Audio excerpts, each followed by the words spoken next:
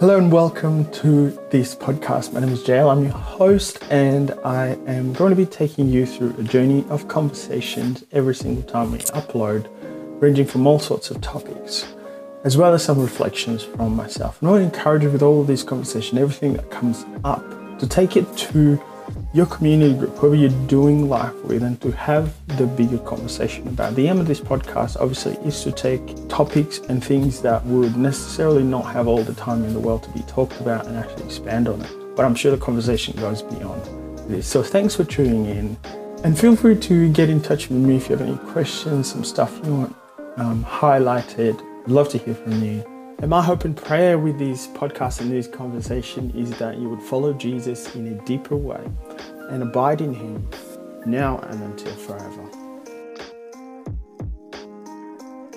So, in terms of conformity, how have you seen it look like?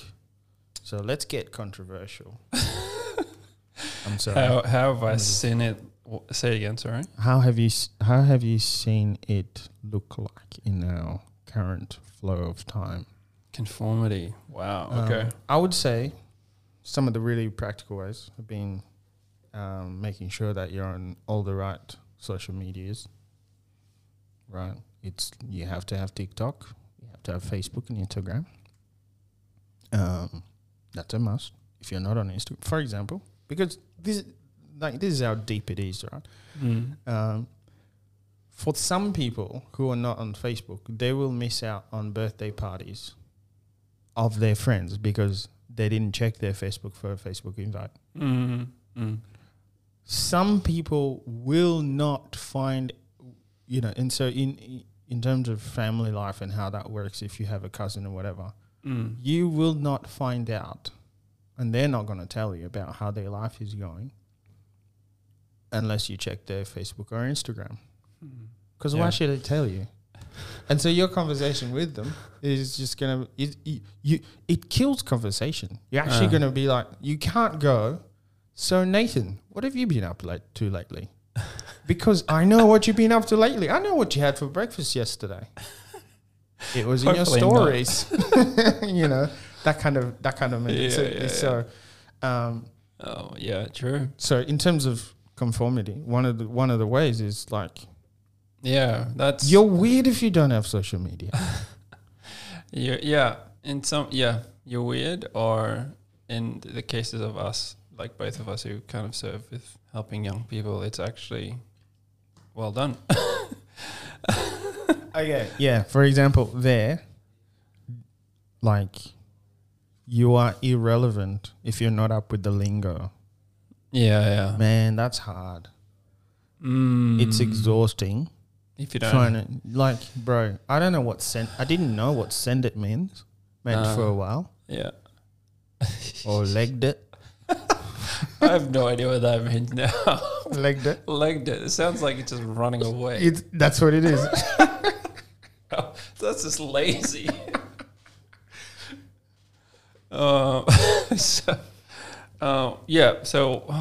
Conformity. How do you see it? How do I see it? I think, I think definitely like going back to your but that whole phenomenon of crowd theory and getting lost in all of that. It's been interesting to, the first time I downloaded TikTok, partly for myself, partly for youth group, was if you're familiar with TikTok, it's that little sound thing you press down in the right corner and you see all the different versions of that one iteration of that sound or that sound bite that came across. And one of the interesting things I observed was like, wow, that's interesting. Everyone's trying to be individual, but they're all being the same at the same time. That's my thing. I talk about all the time. Keep going. So good. So it's like there's this idea of individuality and this idea of be your own man or woman or be yourself. I'm sorry to all my Asian friends, but here's what I say. If you had an Asian parent, he or she would say, be yourself. Do you know why? Because nobody else wanted to. I will send you to Jesus. I'm sorry, Uncle Roger. Anyway, sorry, keep going. Yeah. Be yourself. Yeah. So culture and media and globalization, because we're now like, oh my God, this quote I heard years ago, it still sticks to this day. I heard this in 2013 and still resounds right now. Globalization, we're the most connected generation in the world, but yet the most lonely. Oh yeah, somebody really smart say that. And just like flip, like it's that the conformity thing is like we're selling the brand of you can be an individual by getting these clothes, getting this certain sort of car or this new app or whatever. But like it's almost as if we're blind to the rest of the picture. It's like, oh, just whatever's on my screen. Yeah, I'm the only person they're talking to. And then you like go into the warehouse. The whole warehouse is full of that same thing. So you're not really selling individuality. You're just selling a different way of conforming to an idea. And so true. I think another thing that observed with the idea of conformity, I've just even like observing it for myself. Like I think that YouTube video I sent you when we were at Rodo riding around the Pink Lake. Oh my gosh. Is that podcast with Owen Strahan? Strahan? Can't remember his name.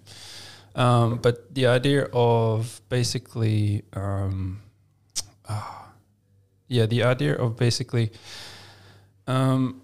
what is it? Individuality or your own truth.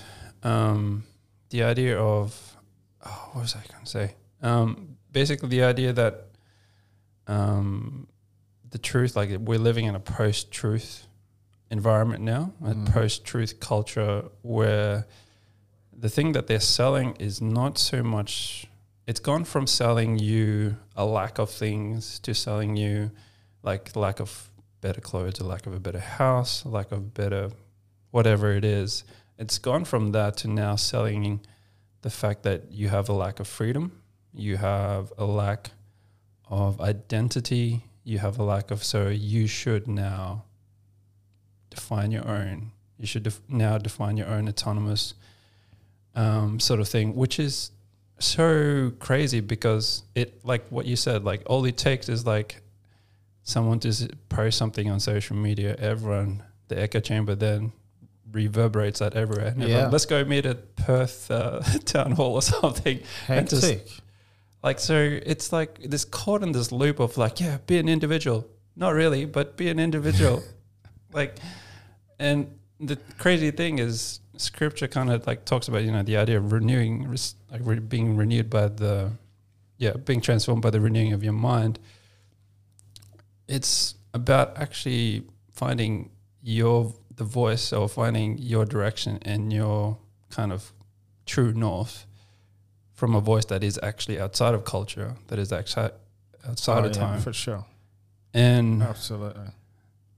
I don't know, I think the thing that I've observed recently is that we've kind of we like our echo chambers. And so conformity has kind of been really, like what I've observed and kind of talking to different people recently is just like there's this idea of pushing your brand of Christianity or pushing your brand of Christianity, and this is how you should do it because, you know, and instead of us going into the world and kind of influencing culture, it's that whole conversation Mark says and John Mark Comer had. It's actually instead of going in and being in the world and transforming it, we're going in and being converted because there's no, unfortunately. You think about the amount of, you know, how, like when I meet somebody who follows Jesus and they're living in a way that says, I actually trust him with my life. Sometimes that feels foreign to me. And it's so challenging. And I love being around those people because I need to just be jolted back into time and time again to going, oh yeah, this is not my home. and going like, if I get so comfortable in this space and environment that I'm in, and I blend in so much that the notion of Jesus Christ embarrasses me, I'm ashamed of it, I need to rethink where I'm at. Because like it's the other way around. It's the other way around. Like, would I sit with Jesus, a crucified Jesus, at a restaurant or at a cafe or whatever? But how many times do I live like that in a way where he's actually, but he says he's present, he's with me. He's with me everywhere. And so that's scary. My awareness of him, his presence, which is never ending, even while I'm asleep, he's there. Like, my awareness of him, being God who creates, holds everything together in all that I know. He's got my life in the palm of his hand. My awareness of him ought to be massive, way more than my awareness of now. And so that creates, and so, you know, there's so many layers to what you're saying, you know, the whole idea of DIY Christianity, you know, because now we can watch whoever is preaching online, we can watch them and be like, oh, I like this guy, so I'm going to keep on, you know, I like that girl, I'm going to keep, and then, you know, and then keep doing that. And then also the other side of that, which is, you know, I remember there was a time when the world just went absolutely mad online with the newest fad. What's the newest thing? It's planking. Let's all go planking. It's like people were planking everywhere. Yeah. And then what's the newest thing? It's going to be Pokemon Go. And it's like, those things are not bad in and of themselves. Have fun, whatever. But how interesting is it? How much, like, you see something newish take traction, and how people are willing to just run with it. Jump in. What the heck is planking? You just lay flat on, and you know, whatever surface. What the heck? But how bored are people? How empty are people that they would give their time, attention, they would give their worship to something fleeting, yeah, and it's so much easier to give your worship to something that is already got its own momentum, rather than connecting. You having to do any work. Yeah. You having to actually meet with your God. Meet with your God and say, yourself. hey, how is it that you are doing something new through me? And Holy Spirit who lives in me, given that, again, we're all created in the image of God. I heard a goat. Did you hear a goat? I heard a goat sound. Sorry, that's my head. I heard a goat sound. Given that there will never be anybody else with my DNA, with my fingerprint, in all of history. So if life has meaning and purpose, which it does, because life has meaning and purpose, it's not a goat, it's a police car. Because life has meaning and purpose, and God has ordained it so, and He's ordained the times of men, then He is intentional. And so us being conformed, when we think about the Bible as a list of rules, we misunderstand how rules are loving, coming from a Father who wants the best for us. If I tell somebody, don't eat something, because I know you're allergic to this and it's not good for you, that is loving. It's not a rule. You're trying to rule my life. Let me live my life, man. Like, dude, I love you. Calm down. Like, don't eat it. You know, so in terms of you know, that whole conformity and transformation, I have these random questions that I ask myself as well sometimes. I'm like, God, why couldn't it just be you have your version of Christianity, everybody got their version of Christianity, of whatever they think God is like, and we'll just live with that? Why does it have to be a person, the Christ, Jesus? Why does it have to be Him? Why do we all have to become like him? And yet he unlocks our uniqueness. The more in him we're lost, he unlocks our uniqueness, because only when we're lost in Christ Jesus do we truly live. Why? And it's so evident. It's because he's the only one, the firstborn of all, the first of all that are saved. Our brother is the only one with a perfect relationship with Father. We don't have that. We can try in ourselves to have that. But again, scriptures tell us all of our good works are like filthy rags. And so it's so clear how he has spelt it out. Like, he is a guy who has perfect relationship with me. Trust in him. And everything that's his is yours. Why does it have to be him? Because we can point to him. We can. Yeah. Whereas if it was anybody else, it's like, well, no one cares. No one's life is that significant that in 300 years they're going to be remembered for everything they lived for. Guy on the wall tells us all about that. But Jesus' life is significant enough that today history is marked by him. So it has to be him. So in terms of transformation, like you have said so many times, it's about reminding ourselves. It's about going back to God's intention. It's about like going and trusting God for his provision, that he has provided, that he is good, that he's actually good. Yeah, I don't How think hard is it to believe that God is good? Like, our Father has no one else's intentions for us will ever come close to even scratching the surface of how good our Father's intentions are for us. Yeah. No one. Like, he's actually so good. It is ridiculous. I don't think we realize how good, or even just that phrase that he is good. Like, because it's become too familiar. Some Christians. Oh, flip. Yeah. Exactly. So, I'm just mindful of time. Yeah, sure. Is there anything you want to say in finishing? I got something I want to finish on. Yeah, go for it. So I was reading, just on the lines of it was actually on the lines of rethinking. I was reading Ephesians chapter 2, the verses that lead up to, I think, verse 9 and 10, where it says, "For we are his workmanship, created to do good works that he prepared for us before we were born."